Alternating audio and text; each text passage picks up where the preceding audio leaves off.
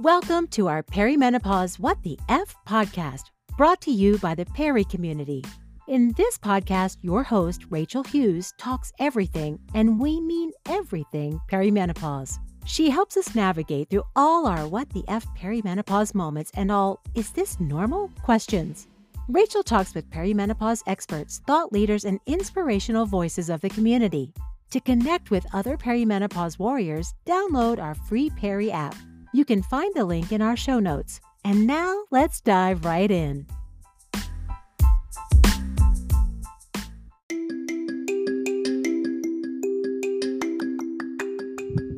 Hey everyone, this is Rachel Hughes of the Meno Memos here with another episode of Peri Talks, where we like to deep dive into all things perimenopause and menopause, bringing you the science and the sisterhood. I am thrilled today that I'm going to be speaking with registered dietitian and co-author of the Perimenopause Solution, Emma Bardwell, today on eating in perimenopause and menopause. I am a longtime stalker of Emma's. I just think everything about her is completely cool, and her ability to distill an amazing amount of information about nutrition in response to hormonal changes is unlike any other. I hope you can join us for what is sure to feel like a casual conversation, because that's Emma's whole vibe, but is guaranteed to be full of pertinent information for us about food. For future episodes, make sure you subscribe to this podcast. And now, let's get started.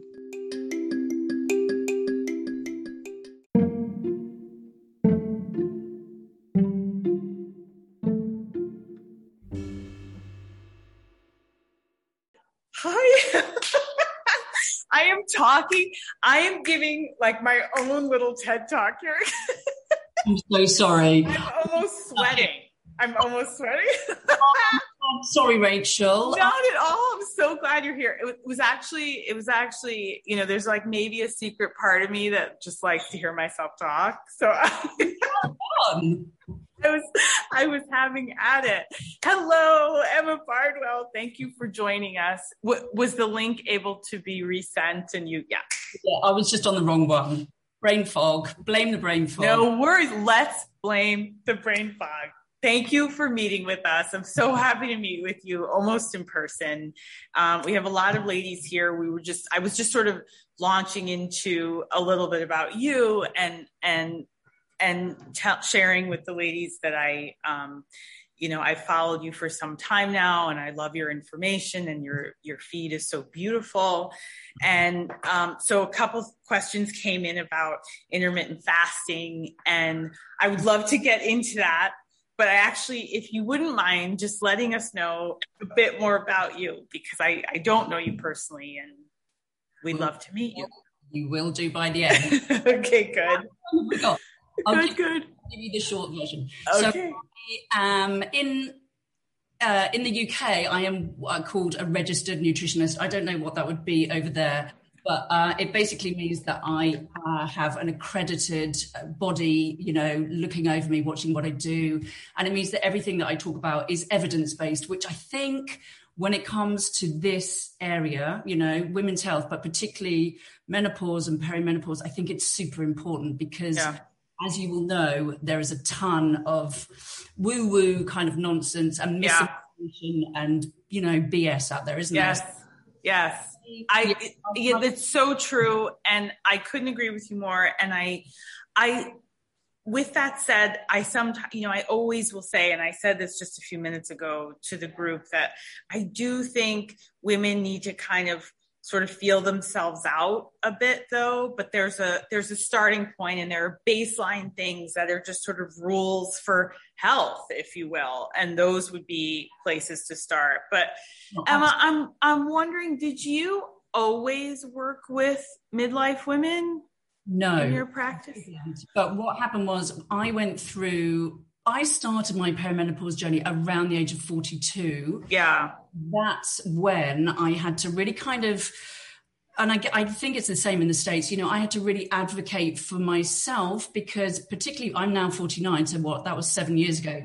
So back then, and even now, there wasn't a whole heap of, well kind of versed healthcare practitioners. So for example, when we go and see our doctors or our GPs, they aren't particularly up to date with, the latest research in menopause care. So I have to do a lot of navigating this kind of rocky road for myself. And in the meantime, kind of realized that there was this huge chasm between, about the information that was available to women. So I wanted to kind of close that gap. Yeah. That's what the platform's all about, really.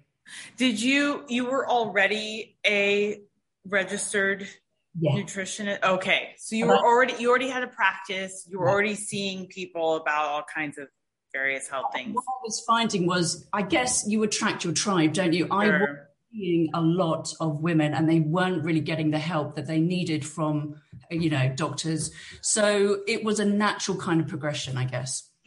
What was your perimenopause looking like? And are you still perimenopausal, or are you are you postmenopausal? No, I'm still in it. It's a lot calmer for me, but back then, even though, I had done all of this studying, the endocrine system and physiology and anatomy, and I talked about perimenopause all the time with my clients, but I still wasn't remotely ready for the kind of car crash that to hit me. And I think it's a common story, isn't it? It is very common and humbling. Yeah. And I think so difficult because so many of us, although many of us, not all of us, but many of us sort of share this umbrella of perimenopause and all the symptoms, or many of the symptoms, it really does look different for each woman. So we all sort of, we are shared in our season, but not necessarily in how it looks. Absolutely. I think that goes back to what you were just saying. There is no kind of one size fits all, perimenopause journey or answer or solution. And I think, so there is a lot of us have to do a little bit of detective work and a bit of exploring and a bit of kind of digging around to find what works for us. So, me saying I'm really anti-fad and kind of really wholly evidence-based, I am, but I certainly do keep my mind open to those things that do come in, things like CBD oil. A few years ago, I would have been like, I know. Yes, I don't know really anything about it. Yeah, but now I know that lots of my clients are finding it really, really helpful. So, the research might not be there yet, but it is definitely something. If it's safe, I'm all up for women trying their own kind of avenues, I guess. Yeah, I love that. Thank you. Okay, so this is silly, but I actually said this to the ladies before you jumped on, but are you a photographer? No. And are you a chef? Are you a trained chef? No. So you've just kind of through your own studies and your own work have come up with all of these beautiful things for us to eat. Well, I mean, if you look through my Instagram feed, it's incredibly basic. So that's the premise. None of my clients, they're all time poor. They're all busy. They are all kind of, juggling a ton of different things. So nobody has time to create these incredible kind of, cordon bleu type meals. So no, I like to keep things really, really basic, but I guess you don't see everything I eat. Not everything is Instagram worthy. Sure. But I like things to look inspiring, I guess, when I put them on my page and colorful. Mm-hmm. Yes. And I would say that the look of things sort of appeals to the eater anyway. So if it's pretty, we want to eat it. Okay. This is another sidebar, but I'm looking at you and it actually is a question on my list. You have beautiful skin. It's like so hot. It's like flawless, but it is. And can you talk about skin health? Because you do talk about it a bit on your feed as well. What have you learned about perimenopausal skin, and how does food sort of determine how we're doing, the health of our skin. I don't want to necessarily say like, it's not looking younger. That's not what I'm getting at. It's just skin health and glow. Yeah, we all want that, don't we? I think we just want to look, I know it's a bit of a cliche, but we just want to look like the best versions of ourselves. We don't want to look kind of wake up and look really knackered and haggard. So the other day, this will make you laugh, my daughter, who is 9, said, God, Mum, your face looks like a scrunched up crisp packet. What? Crisp packet somebody has tried to smooth out. Oh my God. That's so specific. That's more than I can handle. That is not the look I was going for. But to answer your question, I think it's really, there's a limited amount, I think, that we can do for skin. I think, in terms of nutrition, but there is certainly lots that we can do. But I think we have to be careful not to say that we can cure acne, by removing all these things or adding in zinc. They might help, but we have to kind of keep it sensible. But that said, I think the most important thing you can do for skin is to look after your gut. So, lots of plant-based foods, limiting the things that are inflammatory. So things, the refined sugars, the alcohol, all the things that we know about. And getting in as much, a kind of Mediterranean style diet is the kind of key for anti-inflammation. And anti-inflammation is brilliant, is basically the kind of core of lots of skin problems. Yeah. Emma, can you expand on inflammation a bit and gut health? That is a question that someone asked today. It was on my list to ask as well. Where are we getting inflamed? What does that look like? How does that manifest? The whole thing. It's up a lot, doesn't it? It's kind of this nebulous term. Yes. I mean, a bit of inflammation obviously is normal, and that's how your body heals itself. So if you get a splinter, your body sends inflammation to, to deal with that pathogen or that kind of, that wound or something. Yeah.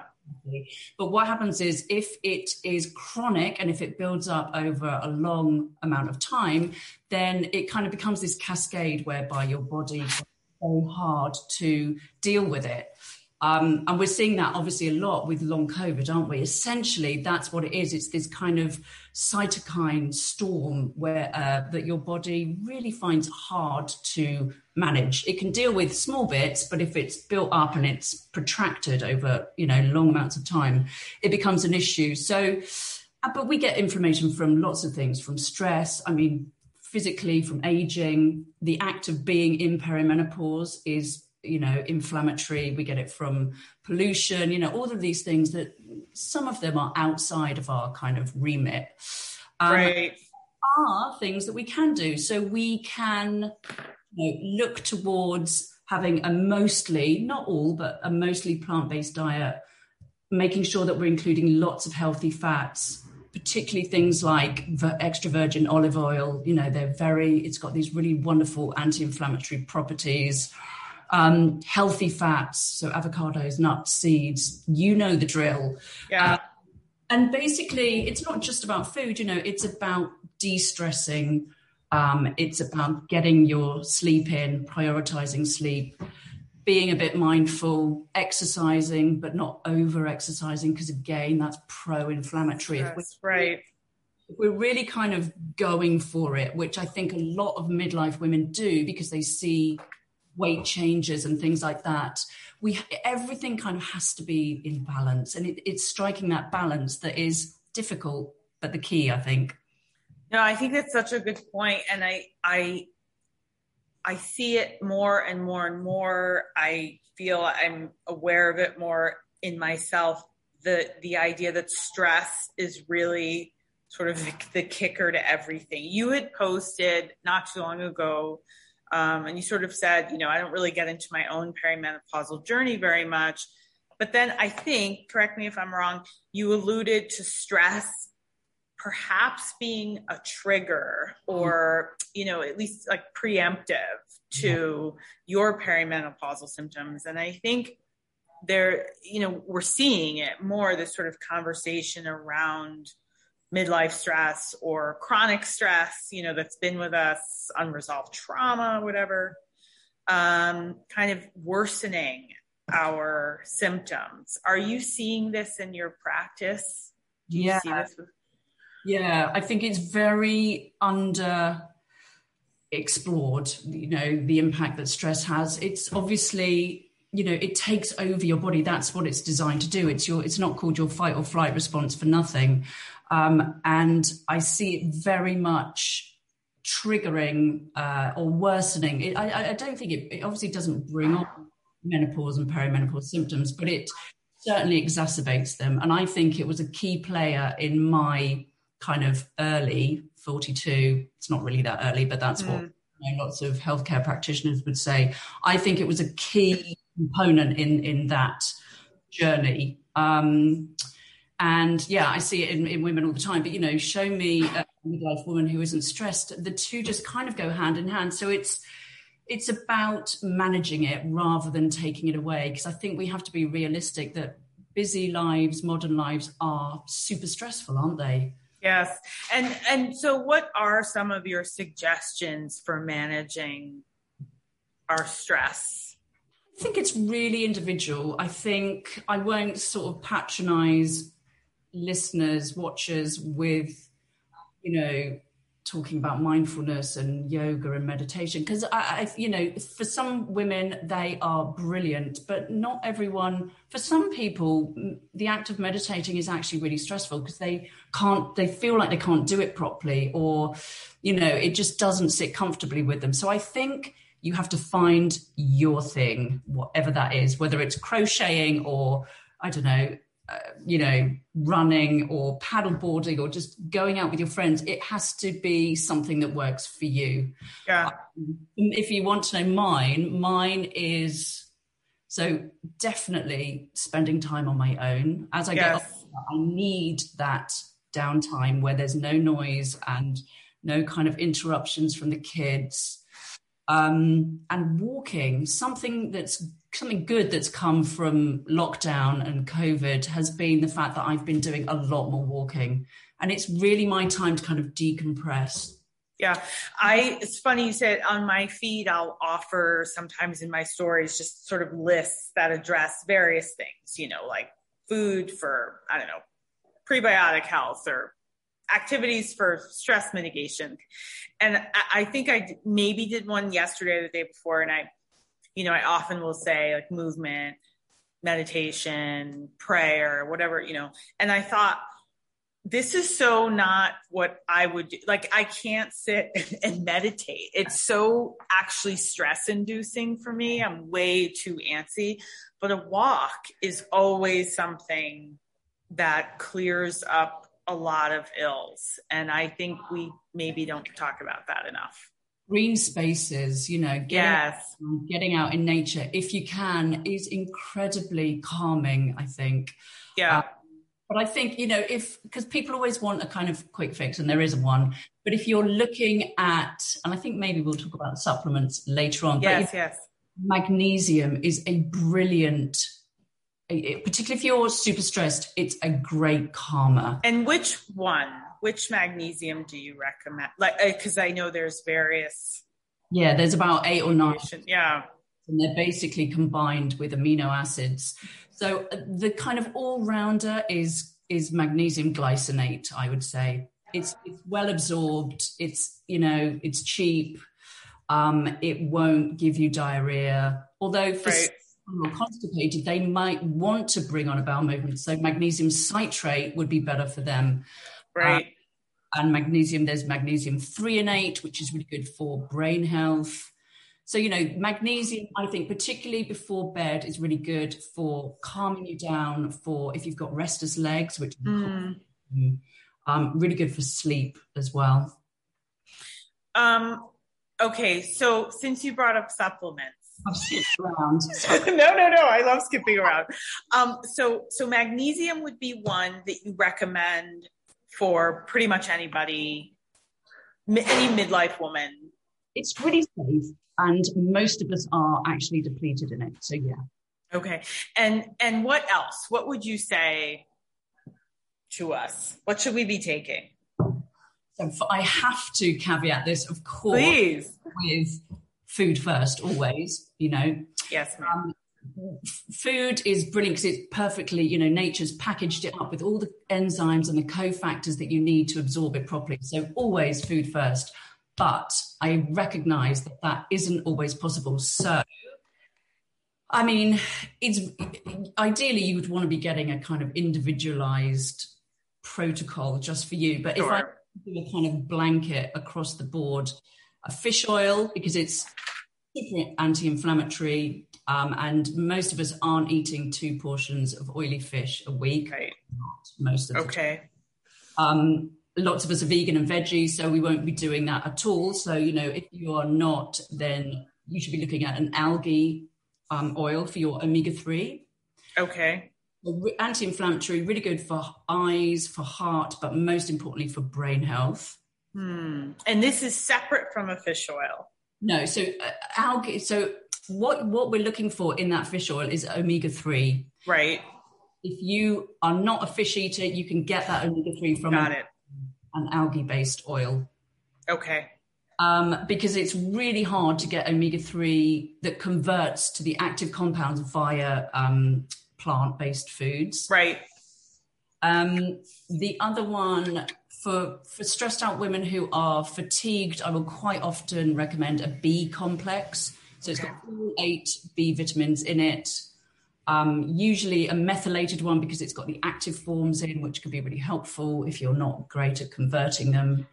What else? That's probably it. Oh, vitamin D. I mean, that's the kind of the blanket one that everybody should be taking. Right. So ideally you want to have a D3 with a K2. So vitamin D3 is the active form, and then you want a vitamin K2 ideally with it, because it helps to take the calcium from your arteries, which is where we don't want it, and kind of deposits it into your bones. Where you do want it. Okay. So back to food, where you ideally are getting all of the nutrients you need.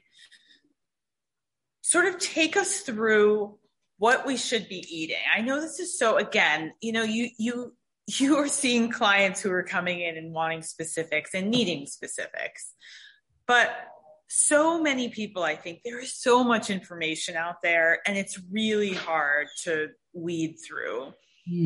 What are we to be eating? What is helpful to us in midlife? And really, I try and think of it a lot. Like, it's not just sort of the here and now, but it's looking forward towards aging healthfully as possible. Yeah. And also I think we have to be really careful not to obsess too much about the nitty gritty, the fact that you had, I don't know, a bunch of cookies yesterday followed by a McDonald's. Do you know, right. It's not that one day that matters. It's what we have over weeks and months and years that actually really counts. So if I was to kind of chop it all down, I guess the basics, if you like, Mediterranean diet, I've already talked about. Mm-hmm. I think it's really, really important for us to balance our blood sugar levels. I think it's the key, actually. I do too. If you take one thing away from this chat, it would be the importance of doing that, because it helps with cravings, which we suffer from a lot in perimenopause. It helps with weight, another issue that crops up a lot. It helps with those kind of the hanger and the mood swings, and the irritability. It helps with mood, sleep. It staves off hot flushes. It ticks a lot of boxes. So that's so helpful. Let me just stop you right there to say, so if your focus might be anything, and our focus can become sort of so fractured, I want to ask you about fasting later, and that might become another focus. But so are you sort of suggesting that focusing on blood sugar and balancing those highs and lows would be a great thing to focus on, particularly Yeah. life. Okay. If you don't really know where to start and you're a bit kind of bamboozled by all of these messages, make that your number one thing. Love that. Okay. Go back to what you said. It also really helps to future-proof your heart, your brain, your bones, not your bones, but it helps with, I don't know, type 2 diabetes, heart disease. Right. Bones. All the heavy hitter stuff. Yeah, exactly. Yeah. So the point is, how do we do it? So 3 things. You need protein plus fiber, which you will get from your your complex carbs, and fats. Protein is the most important thing out of those 3. So I would try and get those 3 things in with each of your meals. Let's say 3 meals a day. Make sure that each time you sit down, you're like, where is my protein? Where are my fats? Where is my fiber coming from? And really, if you do that, you are onto a winner. I love this. You just simplified so much for so many people, including myself. Just taking all the complicated muck out of it. Just letting your plate focus on these 3 things with all, your big meals of the day, 2 to 3, whatever they may be. Yep. Protein, fiber, and fats. Now, for those of us who are sort of a little fuzzy on fiber, because, so many of us, I think here, especially in the States, think of fiber as things like, yes. Yeah. Even now. So when you're talking about fiber, you're focusing on what? So let's say for breakfast, I would be focusing on things like nuts, seeds, flax seeds, wholemeal bread to a degree, oats, that kind of thing. Right. Excuse me. Mm-hmm. If I was thinking, I'm thinking about the way I eat lunch. Yeah. Dinner, I would be thinking you get your fiber from plants. So potatoes, squash, name a vegetable. Any vegetable, fruit. Yes, yeah, exactly. That is your complex carb and your fiber all in one. Mm-hmm. And then your healthy fats are things like avocados, extra virgin olive oil. I love that. I feel like you just kind of like you wrapped it all up in a nice bow. Go ahead. I'm sorry. If you're thinking about where your protein is coming from, it's the obvious things, like meat, like chicken and fish. But, if you are vegan or vegetarian, you can look to things like tofu, edamame beans, seitan. I guess you have that over there. Tempeh, exactly. Eggs, these are all brilliant sources of protein. Potentially things like protein powder, if you are in a rush, I think it does have a role. I mean, I wouldn't have it for every meal, but it definitely, it's a quick fix, Yeah. And so, okay. So those are things to focus on. Blood sugar is something to focus on. Yeah. And what would be the next thing besides blood sugar that you might look at or might encourage women to be thinking about? Make sure you're eating enough calcium. We need more of it as we get older. So in the States, your recommended amounts differ from ours, but essentially we're looking at about 1,000 milligrams a day. And there are calcium calculators. If you are wondering, God, how much am I getting? You can just Google calcium calculator and you can kind of plug in what you eat normally and see how far off you are. Okay. You want to be looking at things like sardines, fish with small bones. That's where you get, lots from. Fortified plant milks, if you don't eat dairy. Dairy is a great one. So you need to check your labels if you're drinking fortified plant milks, just to make sure that it's got added calcium, and shake it because the calcium settles at the bottom. Right. What else? Where else do you get calcium from? Things like almonds, green leafy veg, broccoli, tofu, again, assuming it's got calcium in it. Again, check the label. Tahini, sesame seeds, those kind of things. Figs. There's lots of sources, but you need to make sure that you're getting quite a lot. I think it's something that we're not often aware of, and we really, really need to look after our bones, because osteoporosis is a big killer. You know, it's a silent. Lots of women don't realize that it's happening to them. Yeah. I just want to also just say again that, you know, threaded in all of this is addressing inflammation again. So all of the foods that you're talking about, we consume daily, regularly, consistently, excuse me, are foods that will also help to address any concerns about inflammation. It's right. I mean, and I love what you said. It's so important. It's so important that we not get stuck in the muck around sort of being super dogmatic and I can't ever eat this and I can't do that. And I just think that's it's just like a mind game. So I love that you sort of took us off the hook about that. I think it's a surefire way to become obsessed with something. You know, if you're like, I cannot eat chocolate, I am going to remove it from my diet.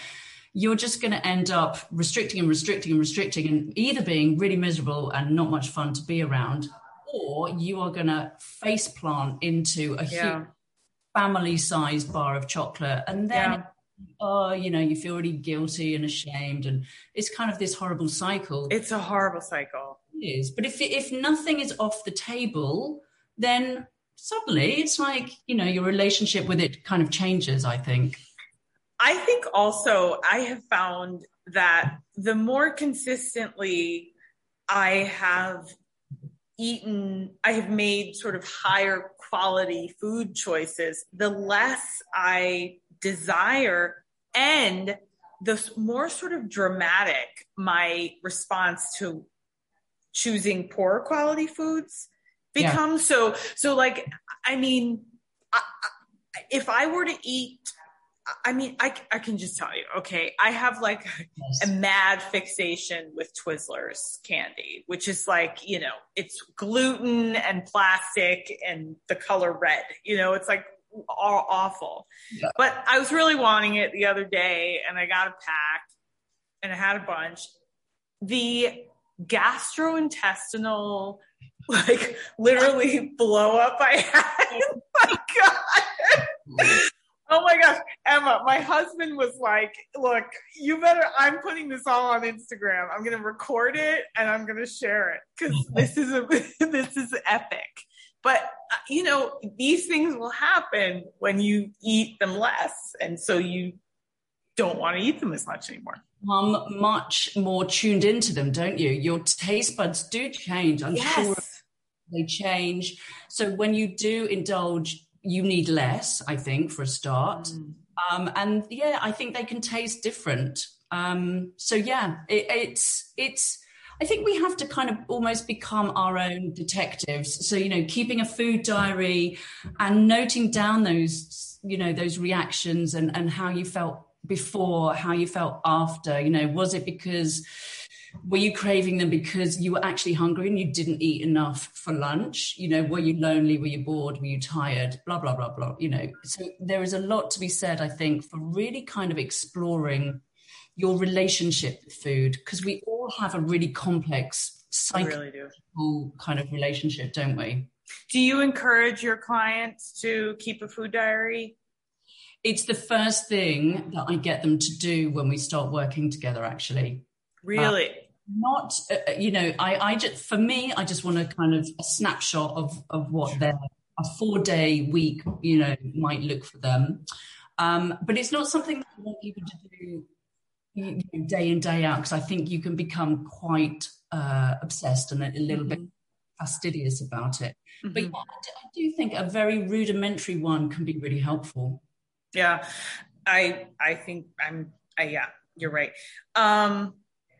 Okay, you touched on this a bit, but since we're talking about food and things, alcohol, you did a great video on it, and I wonder if you could tell us a little bit more about why we shouldn't be drinking so much anymore.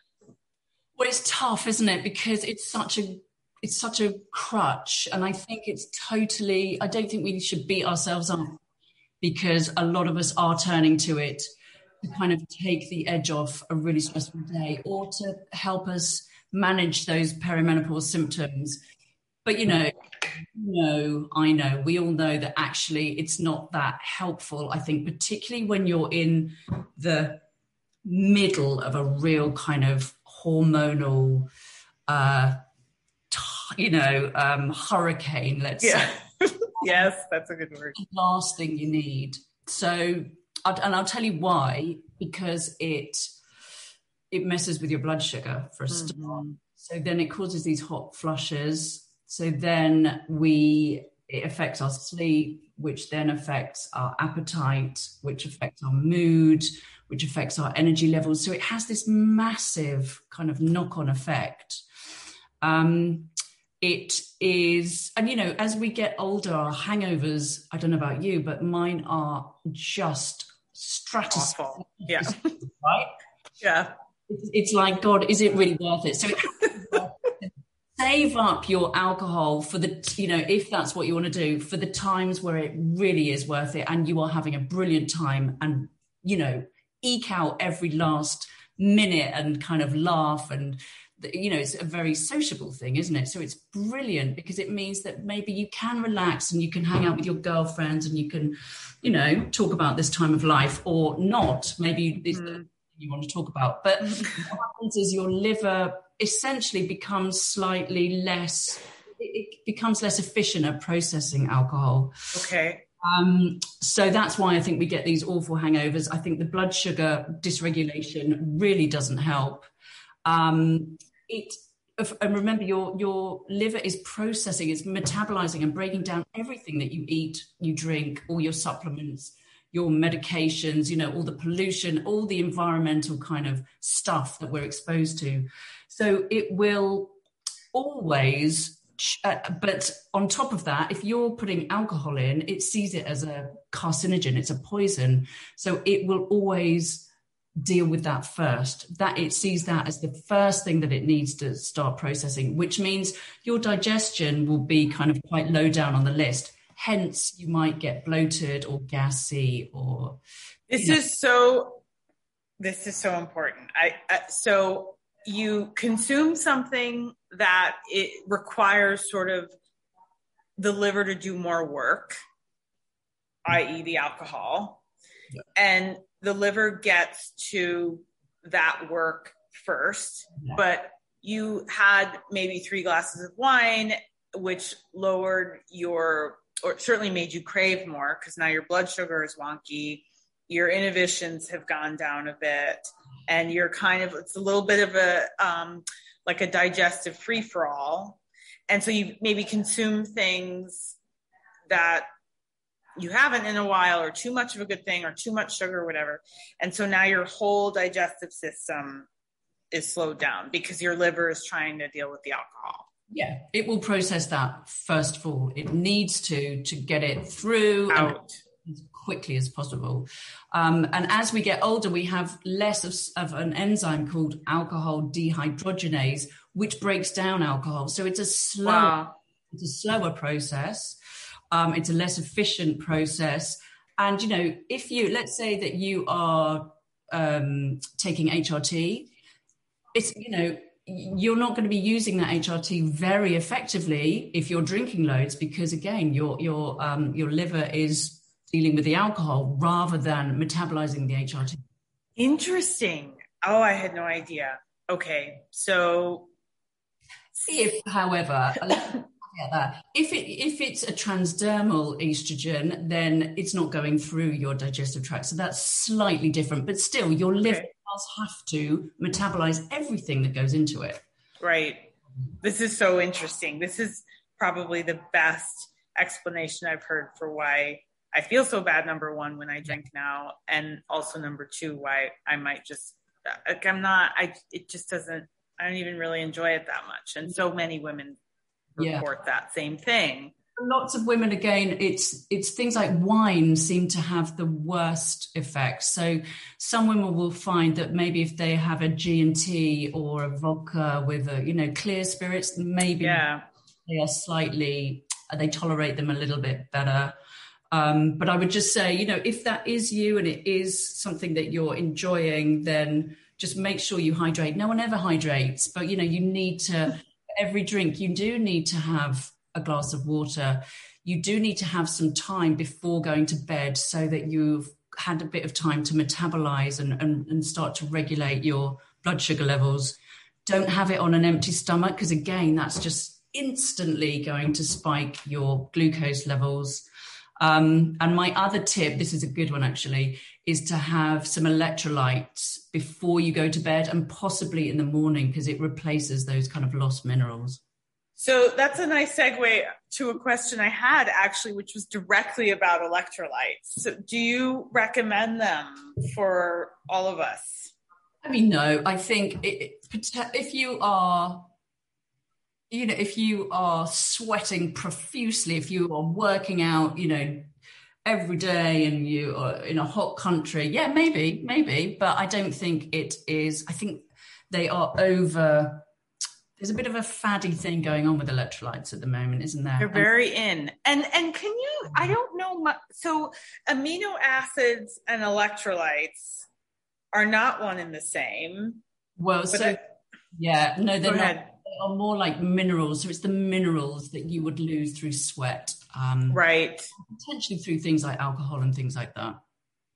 So you think they're a bit of a fad right now, and don't get crazy about electrolytes? I think it's another case of worrying about the minutiae, whereas we should be getting the basics right. Okay. It's like a pyramid. Get the foundations right, and then, maybe you can work up. And if that's the last thing that you need to do, then try adding them in. Yeah. I think it's a waste of money. No, I love that. Focus on the basics, which are really quite simple. And you broke that down so beautifully for us. And the rest starts to kind of fall into place nicely. And I do think a food journal is such a great suggestion, because it does help us start to sort out our relationship with food and maybe understand our triggers. I can tell you, like, I had the Twizzlers because I was feeling especially stressed. And it's literally the chewing, and it's the plasticity of the stupid candy that they've just fine-tuned so well. And it was my junk food of choice, when I was younger and didn't care about what I was eating. So quite often it's an association that we have with childhood or a time when we felt a certain way. So it's really interesting. And if you keep a diary, you can kind of work out those patterns and those triggers. It's a lot of self-reflection in getting healthy. Yeah. It's a journey. It is a journey. So can we return to gut health and digestive health, which kind of, piggybacks off of the basics? And do you recommend probiotics, prebiotic foods? What kind of stuff would you say to focus on?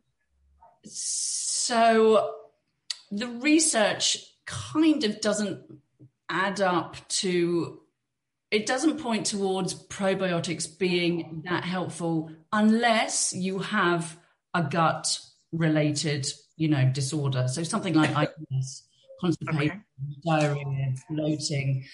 But so by all means, add them in if you can afford it and if they're accessible. I think they can be really helpful. But essentially, the biggest thing that you could do for your gut is to add in more plant-based foods. We are looking for polyphenols, so these antioxidants, lots of color, lots of diversity, lots of fiber. That's your foundation.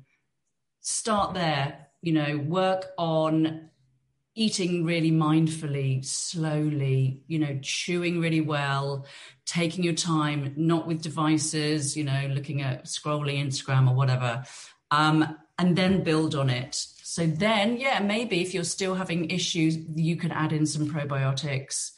Prebiotics essentially are just fiber. It's the fiber that feeds the good gut bug. Right. But you can get those from things like inulin, things like artichokes and asparagus, essentially anything that's really fibrous. Okay, we'll feed all of that.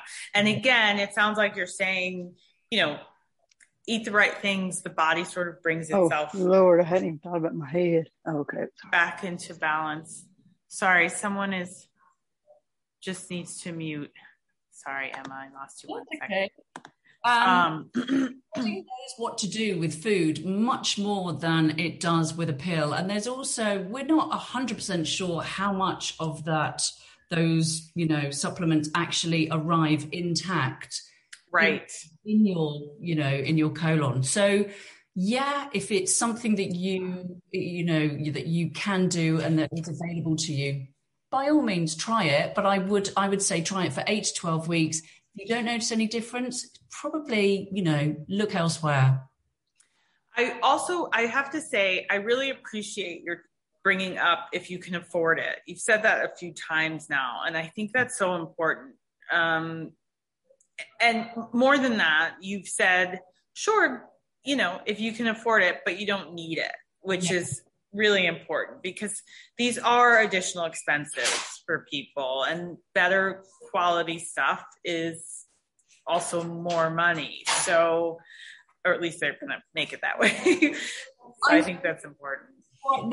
Wellness, and can kind of quite easily veer into privileged things that you don't necessarily need. Yeah. So I think there is lots that you can do much more cheaply and much more available to you in your local supermarket. Emma, this is hopefully not too personal a question, but I am curious, because this is the work that you do. Did you sort of begin to address your perimenopausal symptoms, if you will, with food, or was it more of sort of addressing your stress? Oh, it's a great question. It was for me. So I've never had a hot flash. For me, my symptoms were palpitations, and anxiety. So the psychological side of perimenopause, that really floored me, actually. It made me feel very isolated and very, very low. And it really impacted my confidence, my kind of sense of identity. It affected my relationship with my friends. I definitely was a much worse mum, very shouty and very angry and very quick to kind of feel rage. And that isn't easily addressed with food. That is through understanding what's going on, having time out, self-care, just self-care. And also, I think a bit of self-compassion. So, recognizing that it's not the end of anything, really. It's just like a new phase of life. Right. Yeah. Thank you. It's easy to worry about aging, and which I do. I'm quite vain. But I think there has to be a certain, recognition and a kind of almost coming to terms with the fact that this is happening, and you've just got to make the most of it and harness all of that experience that you've got and the wisdom. And, actually, once you get your symptoms kind of under control, it's a brilliant time to be alive. It's pretty magnificent. You know yourself, you're comfortable in your own skin, you're really intuitive, you've been around the block a few times. Yeah. You kind of have to harness that power, I think. Yeah. I love that. And I also, if I can just say this, I love that you said also, I'm quite vain. I think, I don't know this for sure, and I hope no one gets angry, but I feel like, it's okay to have some vanity. And I think so many of us, part of our struggle during this season of life is perhaps in response to, I don't know, maybe, we speak about sort of the patriarchy and shedding the patriarchy and all of these messages that we've been listening to and absorbing for years and years and years, and kind of breaking free of that, which is fantastic. But I don't know that we sort of also abandon all, sort of being in touch with wanting to feel good, wanting to look good, and, you know, right? Does that make sense? Important to you, and it is important to me, then I think it's totally fine to still want to. I don't want to look like a kind of haggard old woman with a face like a punched up crisp packet. Like, oh my God, your daughter said exactly to you what you likely didn't want to hear ever. Exactly. So you want to look the best version of yourself, but you want to do it for you. I don't, I want to look back in the mirror and see, in my head, I still feel 19. I'm never going to look 19 again, but I just want to look good, and I don't want to look tired and grumpy and miserable. Yeah. What would you say? I feel like we touched on so much, but what would you say to us ladies? Like, where might we start if we're wanting to, really kind of rein it in around food, and we're thinking about, so you talked about the blood sugar part. Yes. But, what would you say where do we begin tomorrow? When you say rein it in, what do you mean? I think, just sort of address our health, go to the grocery store with something new in mind. Yeah. I would say make sure you're eating enough protein. And that goes back to the blood sugar balancing. We need about 1 gram per kilogram of body weight. Most of us aren't getting that. We need it to build up our muscles. We're losing muscle mass as we age.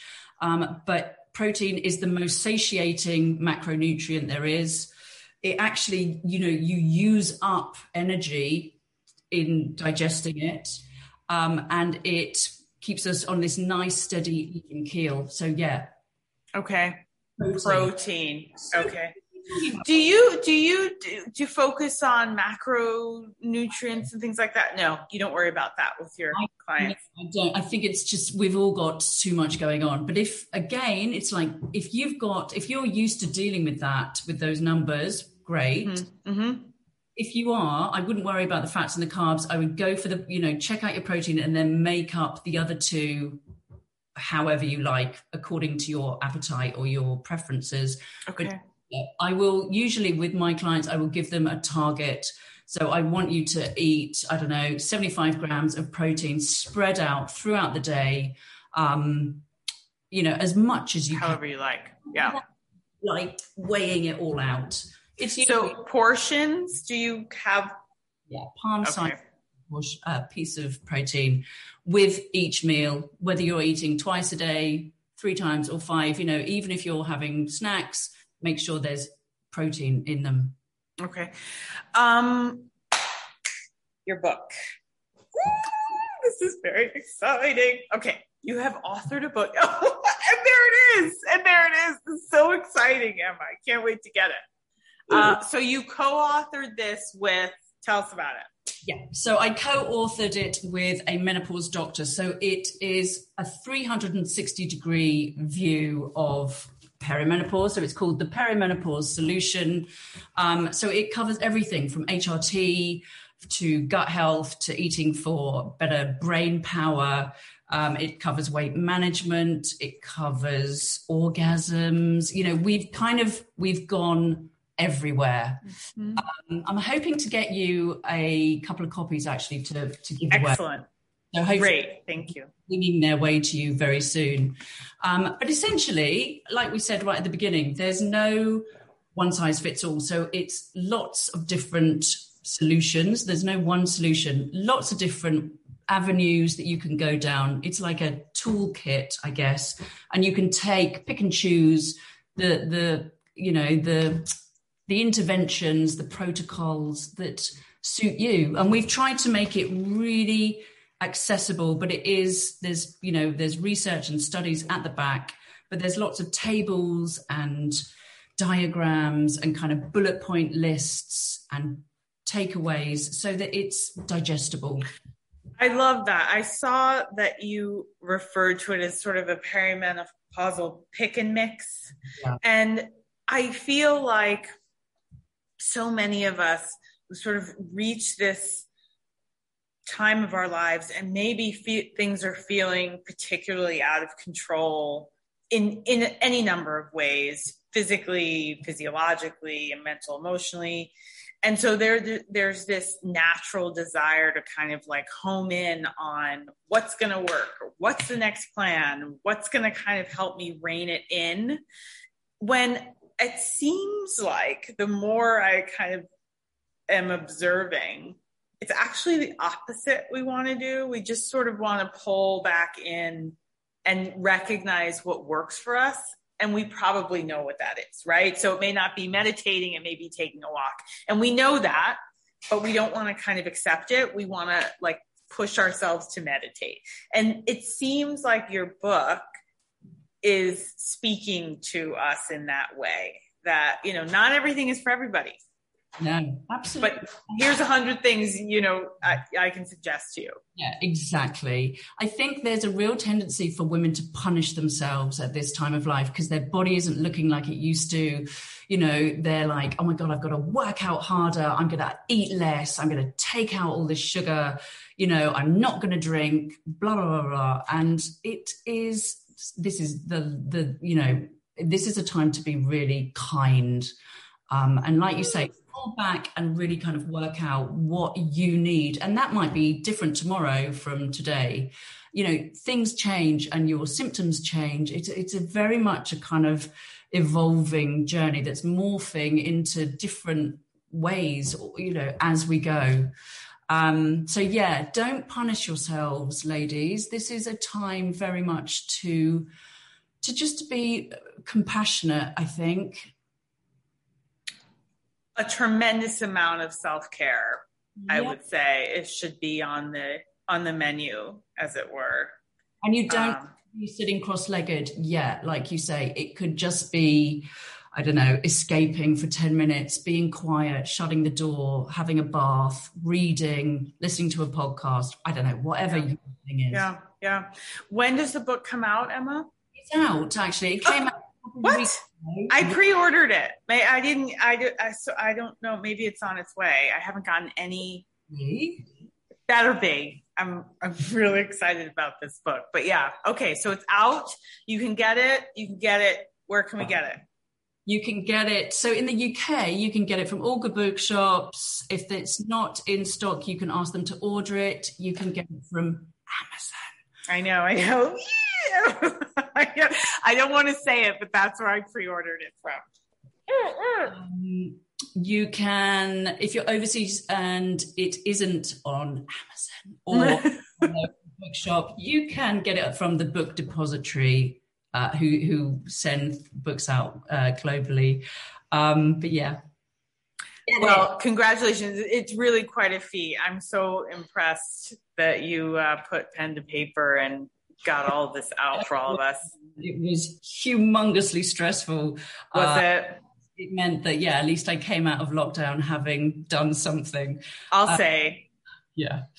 But yeah, it's got some really, we've had some amazing feedback from women, and it's got some great reviews. So please invest, tell your girlfriends, buy it as a present. There is genuinely, I think, something for everyone in there.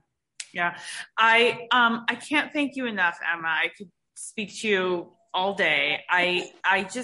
Your approach really resonates to me personally. It's enormously respectful of women, and it is not, there's no, banging anything over anyone's head. And I think that's just so, it is as kind as, the message or the feeling that you want us to have. So I so appreciate your work. I'm inspired by it all the time. If you're not following Emma Bardwell, the menopause nutritionist, do it now. And thank you so much. It was just lovely to speak with you.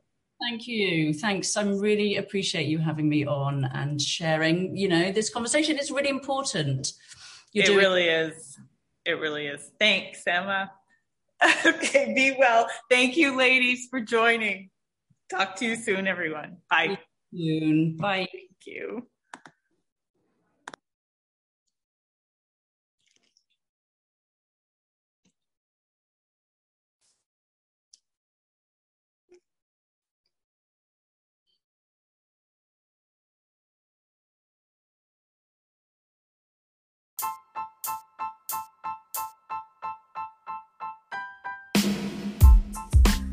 Thank you for listening to our Perimenopause What the F podcast.